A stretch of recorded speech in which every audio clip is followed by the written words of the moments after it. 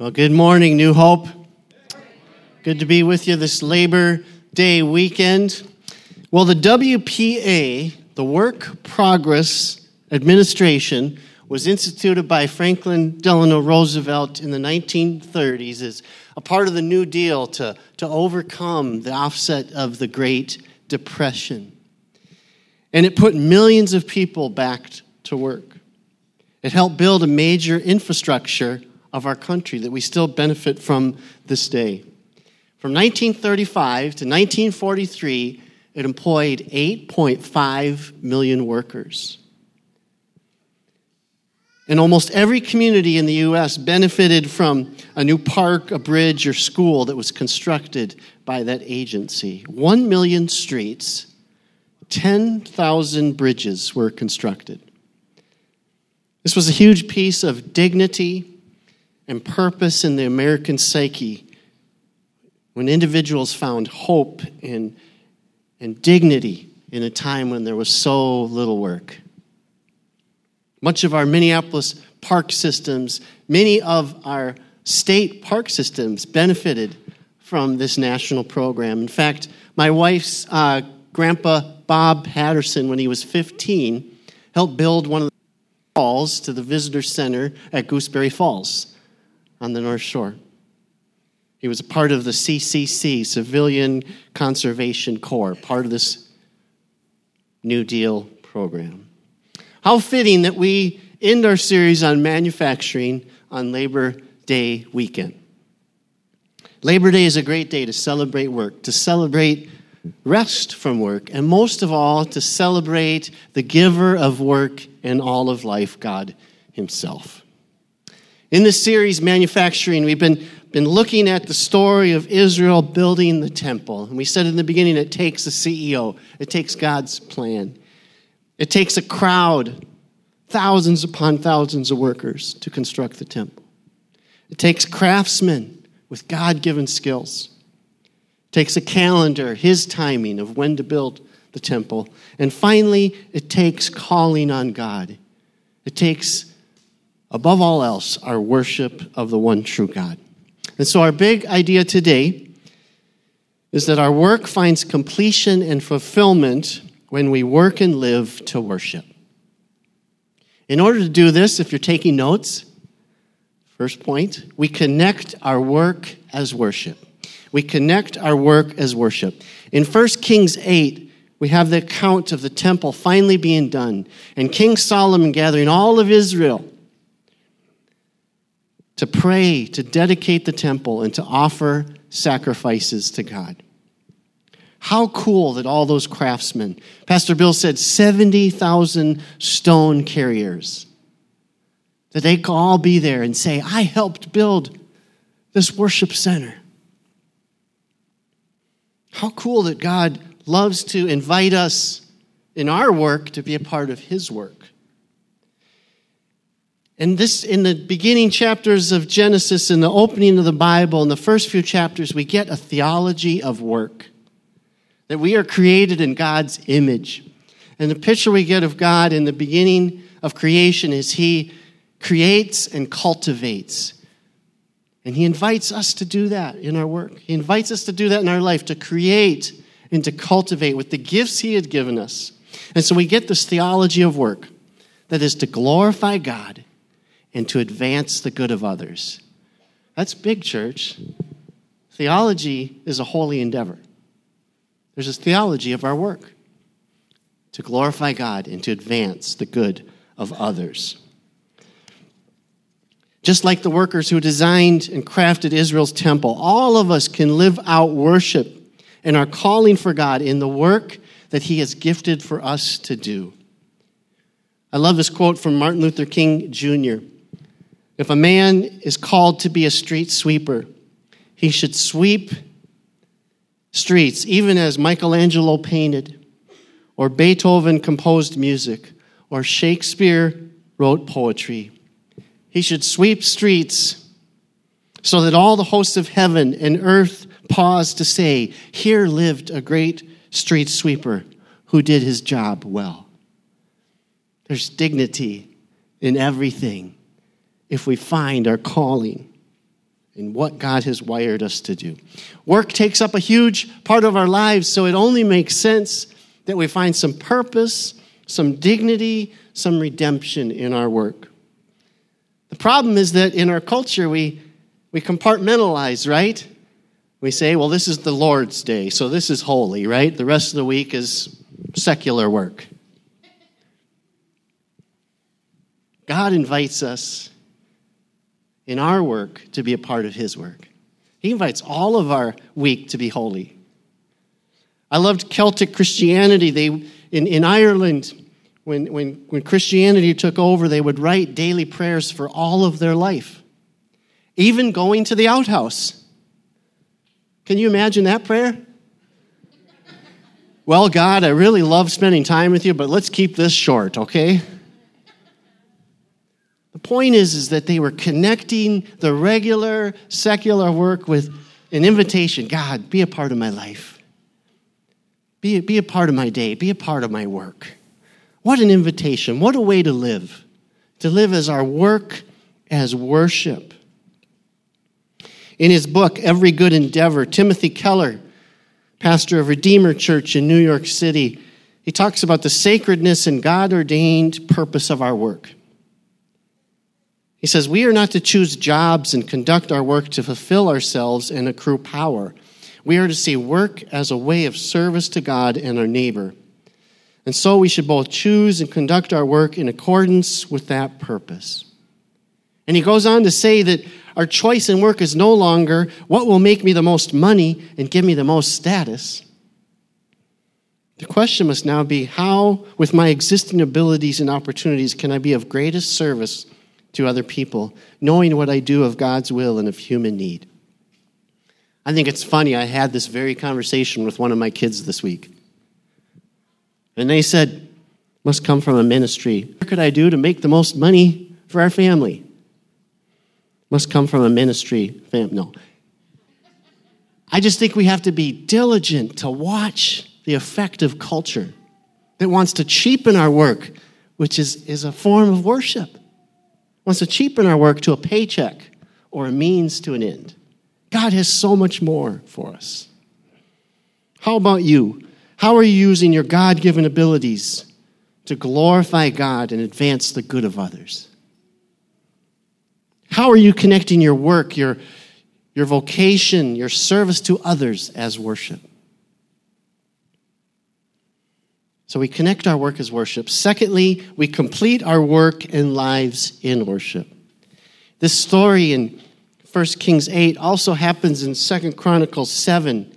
And we read in the first 3 verses, when Solomon finished praying, fire came down from heaven and consumed the burnt offering and the sacrifice, and the glory of the Lord filled the temple.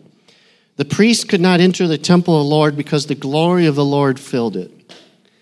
When all the Israelites saw the fire coming down and the glory of the Lord above the temple, they knelt on the pavement with their faces to the ground, and they worshiped and gave thanks to the Lord, saying, He is good. His love endures forever.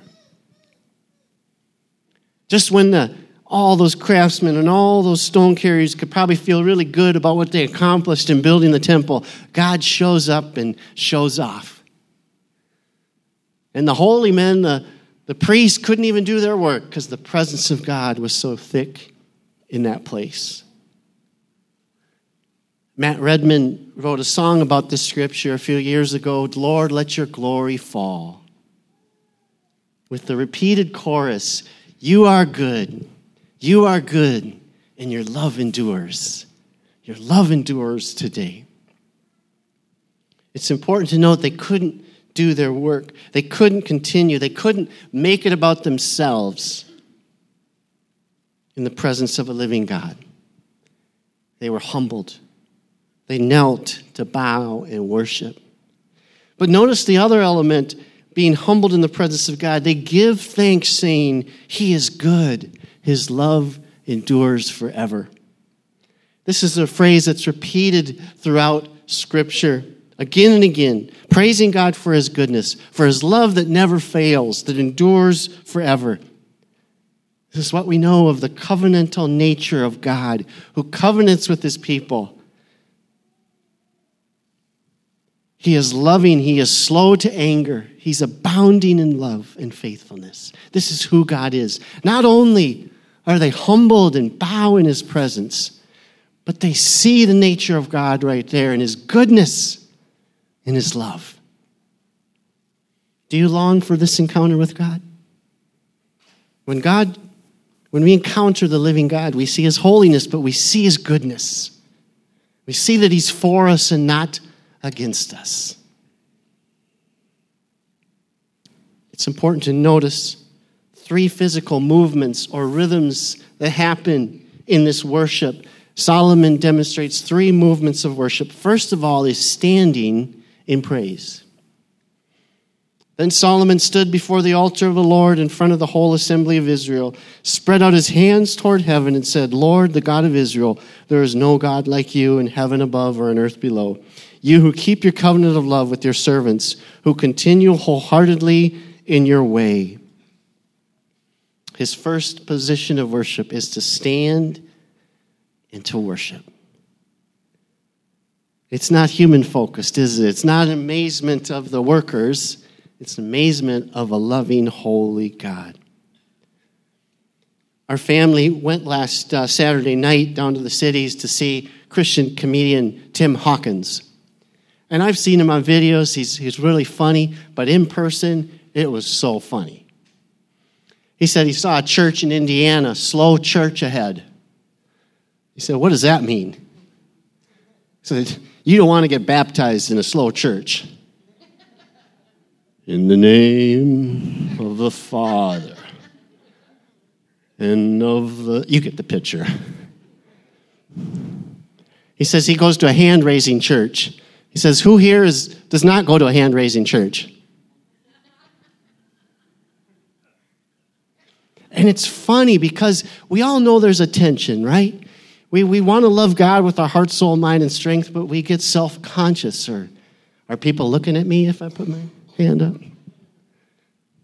He told his friend who was new to church, didn't know what to do. He said, just do the sobriety test. But we get that tension. We want to worship God with our heart, soul, mind, strength. We want to step out of ourselves and recognize this is God. He deserves all my worship, to stand and to praise. And secondly, it's to kneel in confession. When Solomon had finished all these prayers and supplications to the Lord, he rose from before the altar of the Lord, where he had been kneeling with his hands spread out toward heaven. Because of God's goodness and our sinful nature, we need to come into his presence and to repent. Say, you're a holy God and I'm not. God, have mercy on me. I bow before you. I worship you. I kneel before you. So how do we learn these movements of worship, these elements of worship that encompass who he is in his holiness and his goodness? We stand and then we kneel. And we bring things into the light so more of his love can come. Right? Confess your sins. He's faithful and just to cleanse you from all unrighteousness. He just wants more of his goodness to enter in. And so corporate worship is a part of confessing our sins too. It's a wonderful opportunity to take advantage of altar prayer at the end and to come to say, I need healing. I need to confess my sins. I need more of Jesus. The third movement in worship is sacrificing. Then the king and all of Israel offered sacrifices before the Lord. Solomon offered a sacrifice of fellowship offerings to the Lord, 22,000 cattle and 120,000 sheep and goats. So the king and all the Israelites dedicated the temple of the Lord.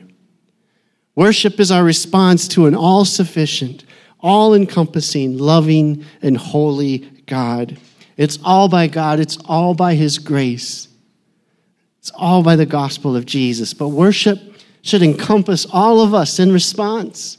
You've done it all, Jesus, but I come to you and I offer myself as a living sacrifice.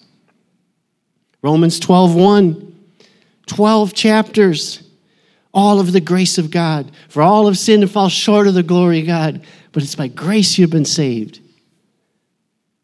Romans 12:1, therefore. When you see a therefore in Scripture, you ask, why is it therefore?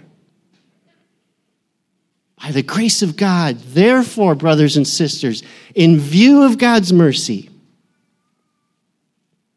offer your bodies as a living sacrifice, holy and pleasing to God. This is your true and proper worship.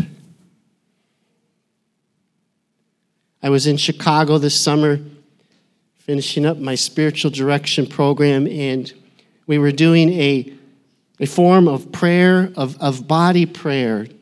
And the instructor just kept reading this verse, Romans 12:1, over and over again. And just saying, just notice where God is pointing to you in your body to worship God.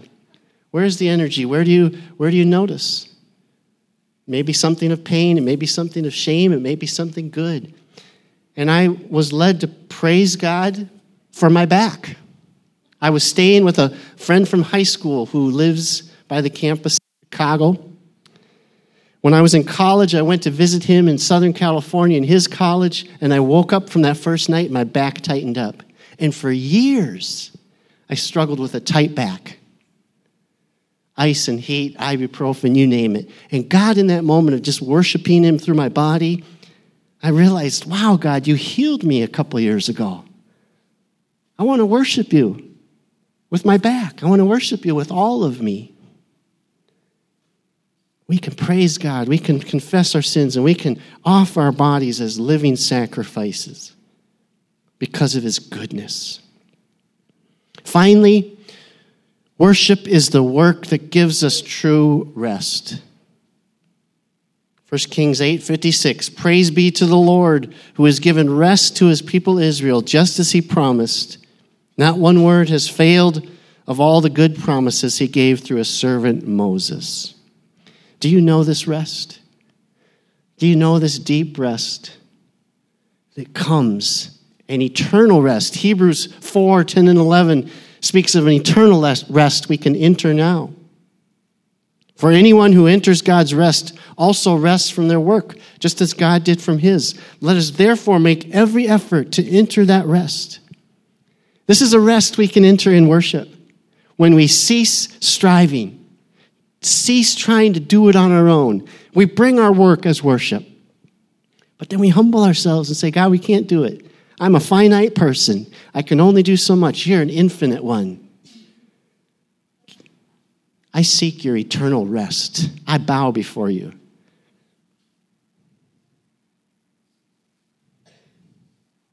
We started today talking about the dignity we find in our work, but the greatest dignity comes in the gospel of Jesus Christ. We bring our work to him, and we take a good pride in that, but then we glory in the cross of Jesus Christ. I am not ashamed of the gospel, for it is the power of salvation for everyone who believes. And then we say, I am called to give God my work as worship, but I'm also called just to revel in him, worship him, give thanks. How about we do that this Labor Day weekend? We just glory in him. We offer our gifts to him, and we receive the goodness of God. How is God calling you to connect your work as worship? Find a way to bring God into your work, into your daily life. Maybe on the way to the outhouse. Find a way to practice those 3 rhythms of worship. To stand in praise, to kneel in confession, to go forth and offer yourselves in sacrifice and thanksgiving. Would you pray with me today? Heavenly Father, we've come here today to do some business, some serious business, some worship business in talking about our work. And we just thank you, Lord, you have created us. Lord, you've created us for yourselves, and you've created us as stewards of your grace and your power and your glory. And we just thank you for the invitation, God, to work on your behalf, to work alongside you, that you who began a good work will carry to completion in our lives. God, do it. Do it again. Do it for your glory. God, we just pray for your eternal rest. We just pray that we'd let down our striving. We'd let down the status or the striving to do things on our own, and we would do things for your glory and the good of others. That all around this community, that the places where we work, people would say, I want to work with that person. There's peace around them. There's goodness around them. I find God in them. And we bring church into our work and church into our homes and holy worship into our walk with you. Bless this Labor Day weekend, all for your glory. In the name of the Father, and the Son, and the Holy Spirit, amen.